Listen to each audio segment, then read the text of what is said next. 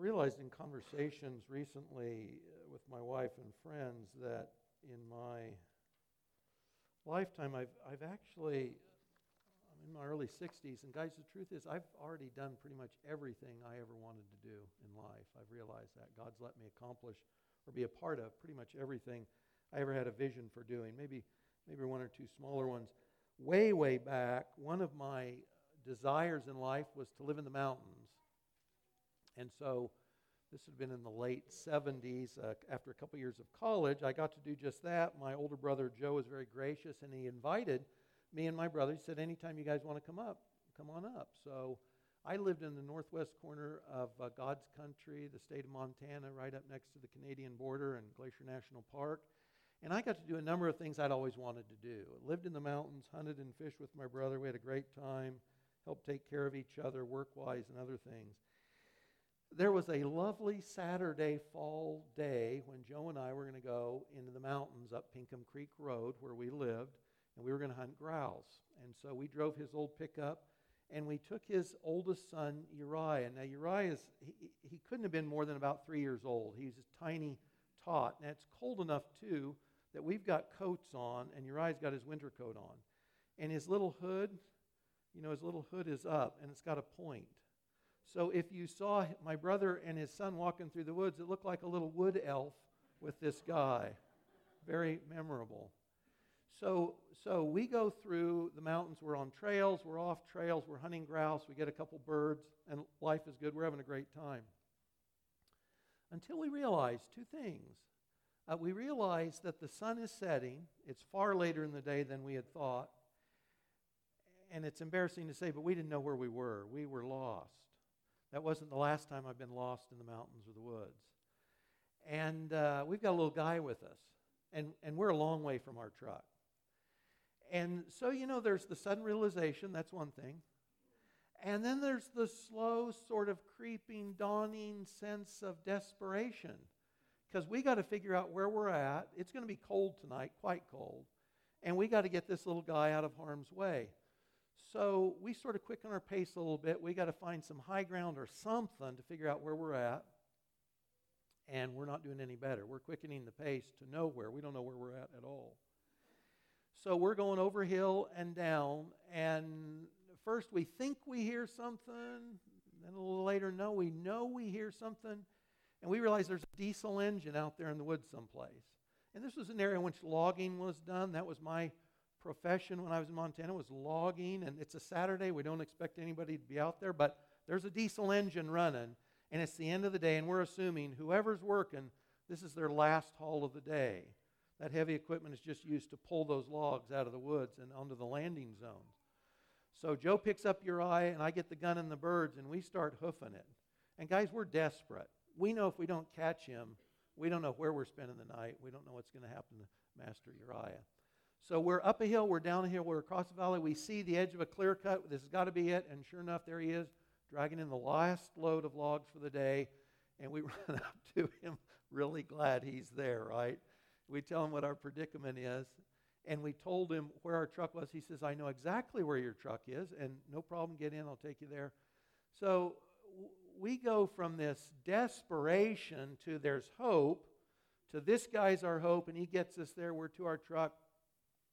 We're to our home that night. Uriah's none the worse for the wear, and we have a good time and a good story. But think about it in your own life, those times where you, maybe a sudden, maybe a slow, dull realization growing in you, but you realize you're desperate in ways. You have issues in your life. You have challenges. You have trials that you simply don't have the ability to cope with one way or another. What do you do about that?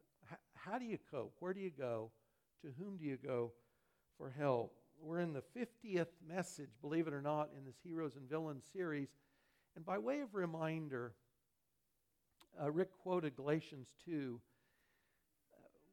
I try and be careful every week on this message that we're communicating one thing and not another. Becoming a Christian is a life-transforming event in which someone exists that didn't exist before. And the faith is not God making sinners better sinners. It's that He has crucified you and I in Jesus' death on the cross. That's Romans 6, and it's Galatians 2. And through new birth in faith in Jesus, He's given us a new life that didn't exist before. So God's work in us as believers is not making us better. It's growing away from the old sinful life that's with us as long as we're in the body. And it's seeing more of the life of Christ that is now mine, my true new self. It's seeing that enlarged and encouraged. And so as we look at these saints of the Old and New Testaments, it's to see elements of what does Christ-like faithfulness look like in the lives of others who've gone before us, because that's what we're encouraging. We're not getting better. God, that's not what God does. He crucifies the old me. He gives a new me. So that's what we're encouraging. That's where we're going in the series. And this morning, we're looking at a mother who's absolutely desperate. And that's why I love her and I love this story. So the main point this morning, something along this line, God rewards persistent and desperate faith. And I'm going to qualify this later because I want to make sure we're on the same page by what I'm saying on this. But God rewards persistent and desperate faith. And as we get into the story, prepare to just query in our own minds, now or in the past, where are those areas in which I need help? I've got needs I can't meet. I see sin in my life I can't get past. That's a common one for all of us. But what are those areas where I realize I have a quiet, perhaps, maybe loud desperation? I need help. What do I do with that? Where do I turn? To whom do I turn? What does that look like? Desperation is a very, very good thing. In fact, what you end up seeing is that God uses our desperation all the time when it brings us to Christ, as is the case with the woman in our story this morning. What we'll see is this: her desperation reveals her faith. In her life, and this will be true in your life and mine too, her desperation leads her to Christ. And the persevering faith she has pleases Christ. And to put this in perspective, sort of big picture again, I finally changed the timeline here. This is the first person we're looking at whose story occurs within the public ministry years of Jesus. So we've been through the birth narratives and the key figures around Jesus' birth, John the Baptist, etc. But we're actually into the public ministry years of Jesus this morning. So between 29 AD and 33 AD, and just for perspective, when you get to about Acts 13, Paul's first missionary journey, about 46 AD, Jerusalem and the temple are destroyed, 70 AD, that's a good hard fixed number. And then probably the New Testament completed around 95 AD. That would be the Apostle John and the book of Revelation. And geographically, as we read our story, just to give you some sense of spatial placement where we're talking about, map on the left is Greater Israel during Roman occupation, and you can see the different colors there break up. The Roman governors are ruling the green area, and Herod's descendants are ruling the other areas. And then the circled area is the space you see on the right map. And so Jesus is going to leave the area around the Sea of Galilee, and he's going to go up north and west to the coastal area of Tyre and Sidon. And interesting, too, the river you see just above Tyre, that actually would have been the old coastal boundary of Israel back in the day. Tyre actually would have been part of the tribal area of Asher. So Jesus is going to leave Galilee to get away for a vacation with his boys. I'm going to read from Matthew 15. This is on your study sheet. I'll also bring in a couple of verses from Mark 7. That's a parallel passage of the same story, but it gives us a little bit more detail. So if you use a Pew Bible, this is page 821, and I'm going to read from the ESV. So Jesus went away, Matthew 15:21. Jesus went away from there and withdrew to the district of Tyre and Sidon, there on the coast. Mark 7:24 tells us he entered a house and didn't want anyone to know. So occasionally in the Gospels you'll see Jesus and the guys, they're going morning to night, they're worn out, and occasionally Jesus gets them aside for a rest, for a break, a little vacay. And that's what he's trying to do here. It says, yet he could not be hidden. He's too well known at this point. He could not be hidden. Verse 25 in Mark 7 still. But immediately a woman whose little daughter had an unclean spirit heard of him and came and fell down at his feet. And switching back to Matthew 15, verse 22 tells us she's a Canaanite woman from that region. And she comes and she's crying. "Have mercy on me, O Lord, Son of David. My daughter is severely oppressed by a demon." Verse 26 says the woman's a Gentile. She's Syro-Phoenician, and that just means she's actually ethnically Phoenician from along the coast, but she's in the political area that's called Syria at the time. And she begged him to cast the demon out of her daughter. Verse 23 back in Matthew 15, but he didn't answer her a word. His disciples came and begged him, saying, "Send her away. She's crying out after us. She's bugging us." He answered, "I was sent only to the lost sheep of the house of Israel." But she came and knelt before him, saying, "Lord, help me." And he answered, "Well, it's not right to take the children's bread and throw it to the dogs." She said, "Yes, Lord, yet even the dogs eat the crumbs that fall from their master's table." And Jesus answered her, "O woman, great is your faith, be it done for you as you desire." And her daughter was healed instantly. Now, you know, you've got a mom, you got to put yourself in her position, right? This unnamed mother loves her daughter, and her daughter is oppressed by a demon. Now, the text doesn't tell us in this story what that looked like. Your study sheet references a number of places in the Gospels where it does tell you someone's demonized and this is what it looked like. And you've got things like they're out of their mind, supernatural strength, they're mute or unable to speak, they're blind, they're harming themselves, they have convulsions, chronic physical infirmity. Any or all of that could have been her experience. So we don't know specifically what it looked like, but mom knows this is a demon. And if you've ever had a sick child, and I mean really sick, you know, children are defenseless. They don't have our resources. And so as a parent, if you see your child sick, you have large amounts of empathy. You would do anything to help that child. You know, you pray, "Lord, I tell you, make me sick, you know, so that they'll be better." Or we'll take on debt. We'll drive them wherever they need to go. We'll see whatever doctor, you know, surgery, pharmaceuticals, whatever it is, whatever it is, you know, we'll do it. Just help my child. And that's where she's at. She is desperate, and she has no resource to meet this need. Now, the story doesn't tell us, we don't read too much into silence, but there's no husband or father mentioned. So perhaps she's without even a husband, or this little girl may have no father at home. There's no medicine. There's nothing physically anyone can do to help her, because it's not a physical issue. It's a spiritual issue. And think of this too, where this woman lives. This is the same spiritually dark place from which the worship of Baal was imported to Israel under Ahab and Jezebel 900 years earlier. This is a dark place spiritually. We tend to forget, we'll talk about this a little bit, but Rick alluded to it. We tend to write off the degree to which we live in a world in which there are unseen, malevolent forces that want to harm people. And it doesn't matter if you're a nice person or a bad person, or if you're a Christian or you're not a Christian. They lived in a spiritually dark place, and her daughter's oppressed, and she's got no way out of this. And she is desperate. And here Jesus ends up in her backyard. That's a good thing. So she knows something about Jesus because she calls him Lord, and she calls him Son of David. So that area is not that big. News of Jesus and this miracle-working guy among the Jews, it would have spread. She's heard something, but now she knows he is here in her backyard, and she calls him Son of David and Lord. So respect. Son of David's a Jewish term. This is the Jewish Messiah, and that's how she addresses him. So there's already this understanding. She knows something about Jesus, and Jesus is becoming her hope. She's at the end of her rope. She's at the end of her hope, and Jesus has turned up, and this is a good day for her.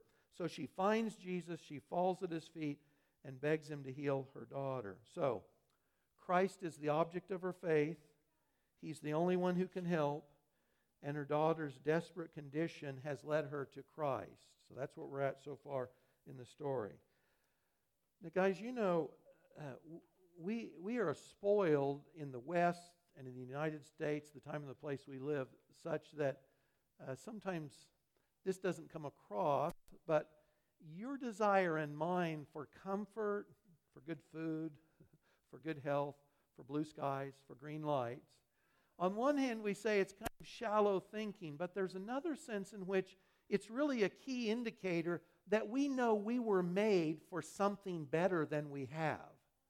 And we know we were meant to be better than we are.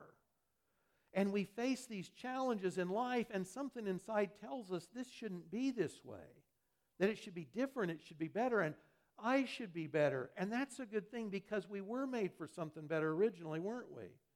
And you know what we find in the opening pages of Genesis is that while the world was made perfect originally, it didn't stay that way because of our first parent's sin. And when God said, if you do this, if you go against my will, that's sin and you'll die. And they certainly didn't know all the repercussions, but that's exactly what happened. So ever since, we live in a broken world, and broken people live in a broken world, and sin and death are part of your and my experience here, and there's no way around it as long as we're here. If you're in the body on planet Earth, that's where we're living. And God cursed the earth in Genesis 3. And we bear children, ladies, in pain. And parents raise children in frustration at times. And life is not as it should be, and we know that. We're broken, and the world around us is broken as well. Now, this makes for a lousy experience, right? Life's not what I want. I wish it were better. I wish I were better. But it's a great prod, those needs, those areas of brokenness, those areas that create a sense of desperation in us, those are great prods to drive us to Christ. And so they are invaluable in that sense. They drive us to Christ. God allows crushing defeats, temptations, failures, hurts we feel. In this woman's case, the hurt she felt for her child, because He uses them to draw us to Himself. You got this verse in 2 Corinthians 7, verse 5. The Apostle Paul is going through this challenge, and he says, this is what it felt like. We're afflicted on every side. There are conflicts without. We've got troubles outside ourselves. External forces arrayed against us, people and powers. And he says, and we've got fears within. I got troubles outside. I got fears and anxiety inside. And then he says, but God who comforts the depressed comforted us. You know, if you've not been cold, you don't know how good the heat feels. If you haven't had air conditioner on a hot, muggy day, you don't know how good air conditioning feels. But it's the lack that sort of sharpens our appreciation for what God wants to give us. And that's going on with this gal in this story as well. There's a book called The Green Letters by Miles J. Stanford. This is a book I still recommend. This was my second Bible. I came to faith a year after Rick, 1976. This was my second Bible. And listen to what Stanford says and also quotes about our ability to take in what God wants to give us based on our sense of need or desperation. So he says this, God's basic ingredient for growth, spiritual growth, is need. Without personal needs, we would get nowhere in our Christian life. The reason our Father creates and allows needs in our lives is to turn us from all that is outside of Christ, centering us in Him alone. The soul never imbibes the truth in living power, but as it requires it. Needs cause us to reach out and appropriate by faith from our Lord Jesus what we require. He concludes, wisdom and philosophy never found out God. He makes Himself known to us through our needs. So usually when something comes up, my life gets turned upside down, something falls apart, my first thing is I just want it fixed. I just want it to be the way it's supposed to be. But oftentimes God allows that situation for longer periods of time than I'm comfortable with because He's using it to bring me more fully to Himself. And so those areas of desperation, of challenge, of failure, whatever it is, temptation, sin, whatever it is, God often allows those to go on for longer than we want because those very needs, that area of desperation, is what's compelling us to come to Christ. And that's where everything happens. Everything happens in Jesus' presence. So just think again for a moment, where are my needs? Where am I desperate? What are the challenges I face in my life? That's where Christ meets us as he did this woman in this story. And I want to give a caveat here too, just to be careful. In our story, we know the gal comes up, her need is, my daughter is demonized, I need help. And she comes to Jesus, and she begs and she pleads, and Jesus answers, and her prayer is answered, and her daughter's delivered.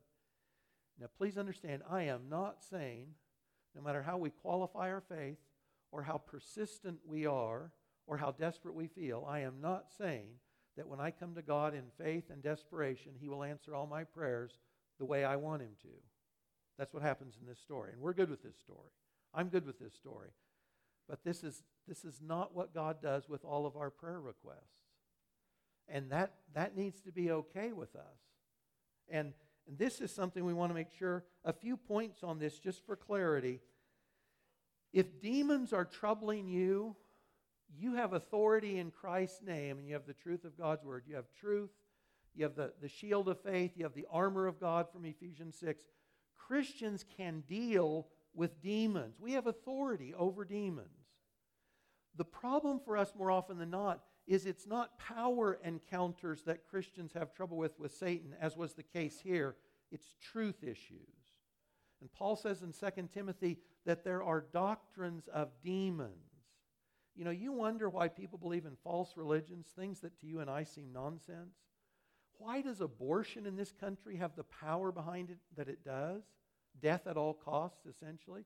It's because these are doctrines of demons and they have spiritual power behind them. So we're thinking in this gal, in this story, a daughter is oppressed.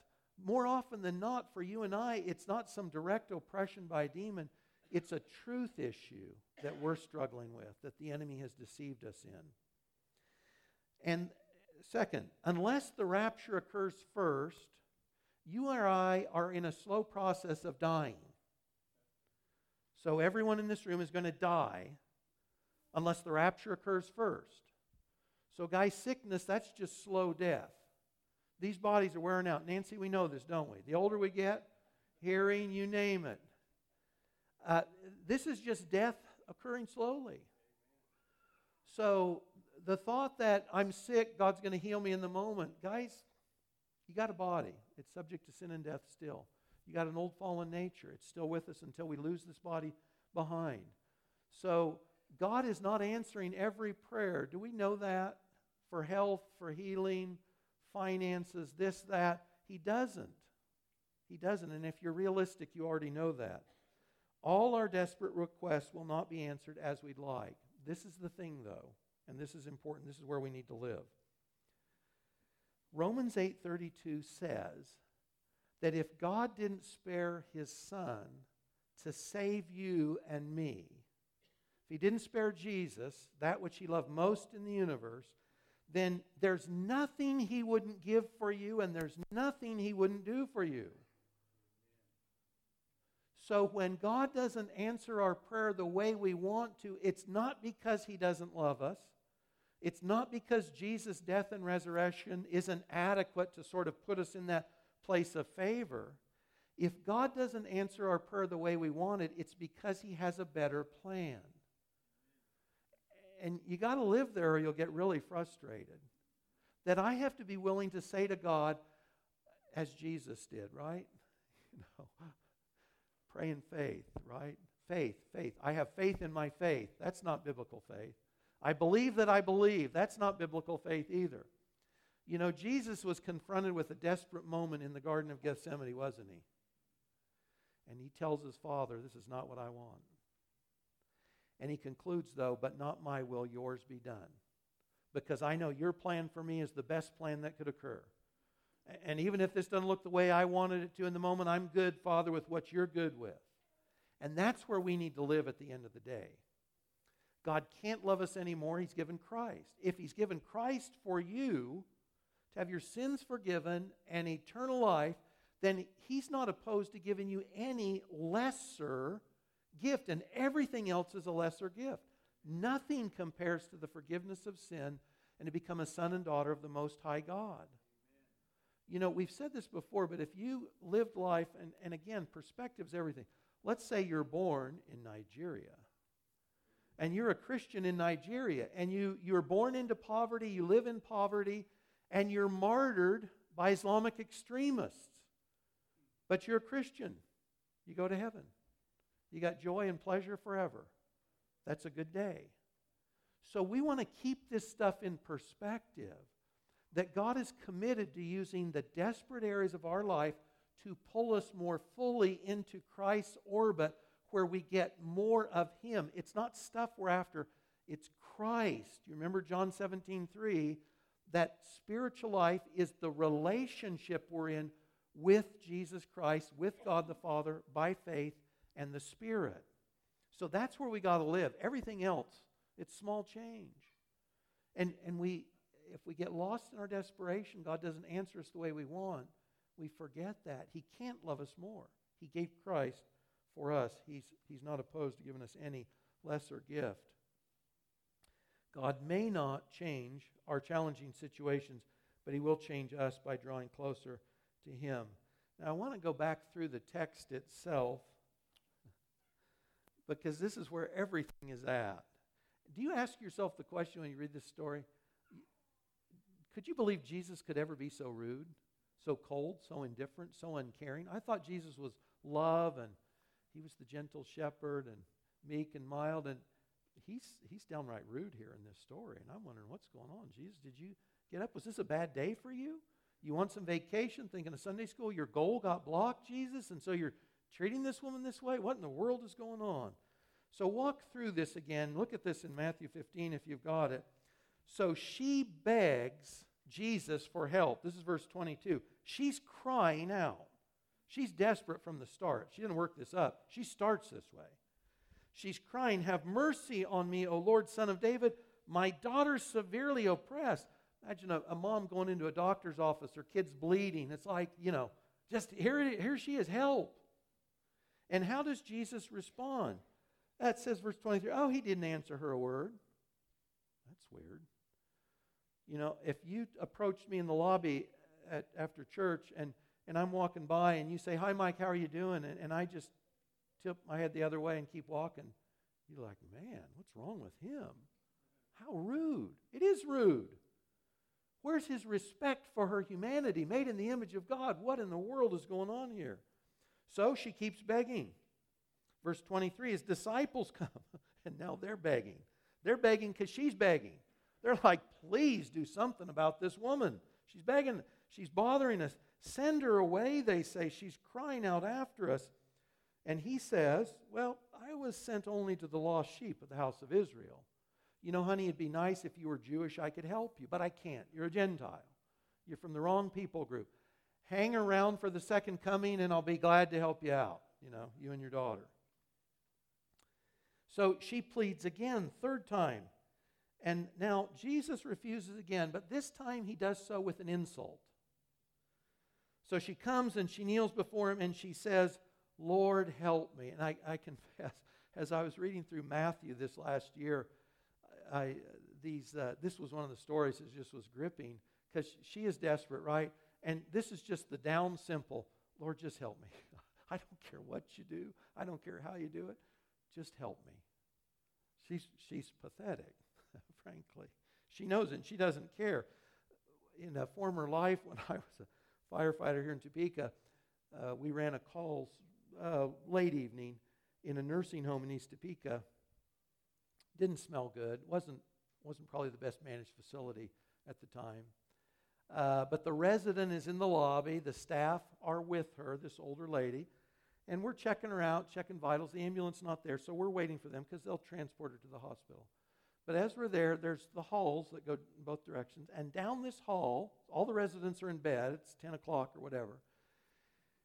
Down that hall, behind one of those doors, there's an old man. I never saw him, but I've never forgotten him. And he keeps saying the same thing. He says, "Somebody help me." And he just says it over and over as long as we were there. It was one of the most pathetic things I've ever heard. This is probably 30, 35 years ago. Never forgotten it, because it was so pathetic. His need was great, and probably not in his right mind, probably not all there, but just this sense of desperation, somebody please help me. That's what this gal's doing. She's pitiful. She's pathetic because she is desperate. Now, here she is. She's laying it all out. She's on her knees at his feet. And how does Jesus respond this time? Surely a little respect, a little concern. He says, well, it's not right to take the children's bread and throw it to the dogs, honey. Now, we don't want to miss this. He's not saying you're a cute pet like my dog at home. Because they had work dogs and they had curs.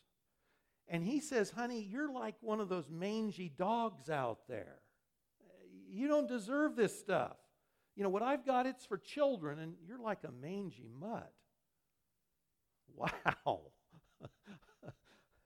Is this really Jesus, by the way? It is, isn't it? So, insult on top of pain. This woman is beyond pride, though.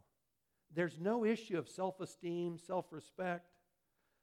I've heard stories from women, maybe you're one of these women, a modest woman, right? She's modest, but she's pregnant and she's at the hospital giving birth. And you know what some of these women do? They just rip their clothes off. And they don't care who sees what or for how long. All they care about is get this baby out. Well, that's where she's at. She's beyond being offended. You couldn't say anything to offend her. It doesn't matter. There's no pride. There's no I'm saving my self-respect or anything like that. She's at the bottom. She's got no lower place to go. And she says, yes, Lord, I'm a cur. You say I'm a cur? Okay, I'm good with that. But even the dogs eat the crumbs that fall from their master's table.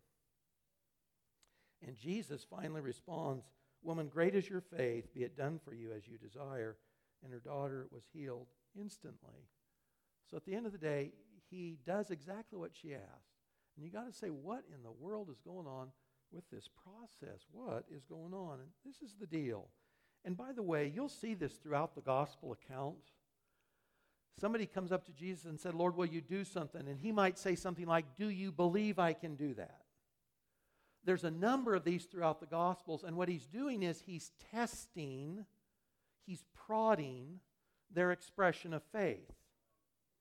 1 Peter 1, 6 and 7 say this, and remember, Peter, the guy that writes this, was with Jesus when all the miracles happened. He has seen it all. This is after the resurrection, and Pete's serving, but he writes to fellow Christians like himself, and he says this, now, for a little while, if necessary, you've been distressed by various trials. You have areas of your life that are desperate. They're not what you want. They're not what you know they should be.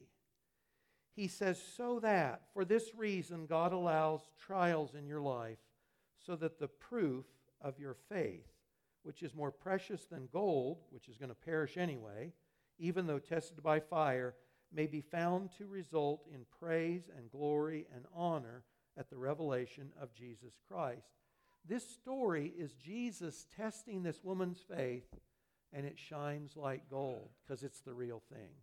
She can't be put off. It's the real thing, and Jesus testing her shows that. God considers the refinement of our faith to be greater value than our comfort or most of our short-term goals or many of our well-intentioned but misled prayers. The mother in our story would not be put off because she really believed Jesus could do what she needed. She believed in Christ and that Christ had the power to do what she needed. There's a verse in Hebrews 11:6, and this was a verse, by the way, that we started with 50 lessons ago, a year and a half ago when we started this series. Hebrews 11:6, without faith it's impossible to please God. We must believe that He is and that He rewards those who seek Him. That's ESV. The New American Standard says He rewards those who diligently seek Him, because the thought is they keep seeking. They're actively seeking Him. That's the kind of faith that God promises to reward. She wouldn't be put off because she knows who Jesus is. And so whatever else is going on, my hopes, my desperate hopes are on this person. They're on the person of Jesus Christ. So all the needs we experience on this earth, all the needs except one, are temporary. Reconciliation with God is the only need that's eternal that any of us have. Everything else is temporary, it's short term. Forgiveness and eternal life, that's the only thing we can't do without. So guys, no matter how challenging our life may be, no matter how many places or times of desperation we have, we're sons and daughters of the Most High God if we've trusted Christ to save us. We're going to heaven forever. There's joy and pleasure. There's rivers of delight. We've got a great time coming. So whatever occurs on this earth, even if we would write that script differently, God who loves us is doing everything as He knows best so that we're drawn more fully into Christ's orbit and the life that He wants us to have in Him. The life is always in Christ. That's what God's after for us. Faithfulness, remember the whole thing is, what does the faithfulness of Christ in my life look like?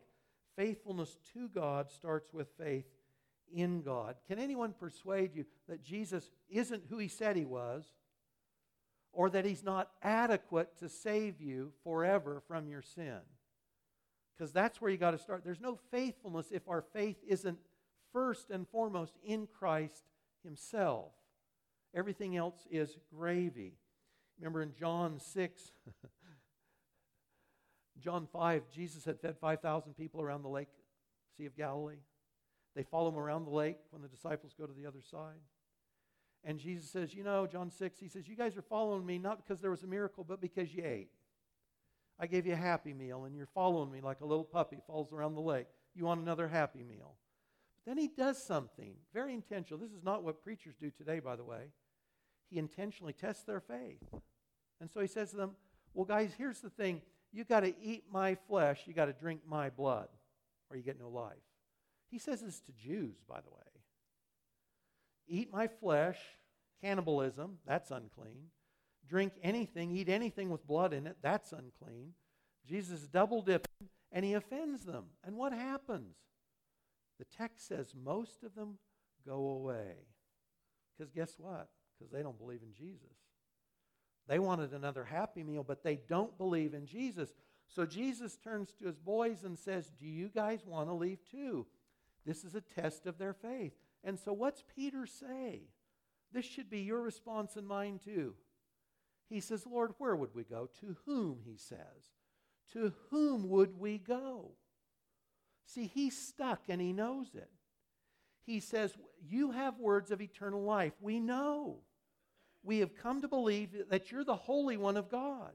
So if you confuse us, if you disappoint us, if you put us off, if you test our faith, we're stuck because we know something and we can't be convinced otherwise. You're it. We know who you are. So even if life doesn't go the way I thought it would with you, Jesus, my Savior, I got no place else to go because I believe, because I really believe, because I can't be persuaded otherwise. That's where God wants us to land. That's where God wants us to live. Desperate is a great place. Desperate's a great place to be when it drives us to Christ. That's the thing, isn't it? Hey, are you in a small group?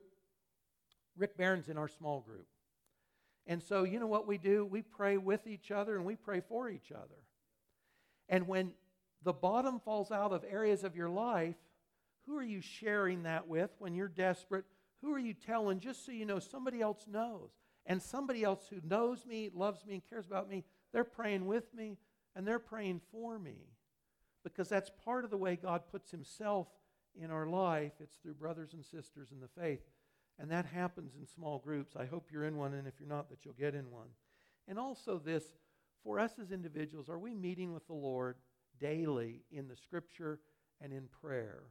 You know, we say read your Bible. I know it's a joke. Mike says read your Bible. I get it. But it's shorthand. As Rick said, the Scripture is God's Word to us, and it's truth. It's a diet you cannot get anyplace else.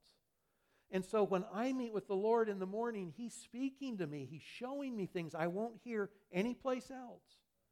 And when I'm praying, I'm not only unloading my own personal cares of the day on Him, but I'm talking about other people as well. That, remember, life is the relationship we're in. And are we living in that relationship? Because if we're not meeting God in His Word and prayer, how much of a relationship do we really have at all? You'll have desperate areas of your life you don't need to have simply for failure to be in Christ's arena, to be with Him, whether that's home group, your own time in the morning with Him in Scripture and prayer.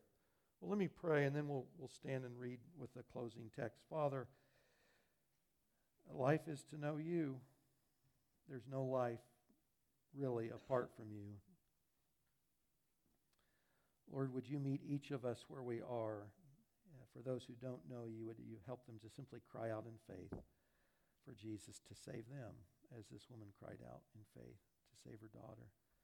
And Lord, for us who already know You, would You help us, Lord, to simply live by faith day by day, to draw near to You and to give You our troubles and our problems, our desperate areas, and trust You for them. In Jesus' name, amen.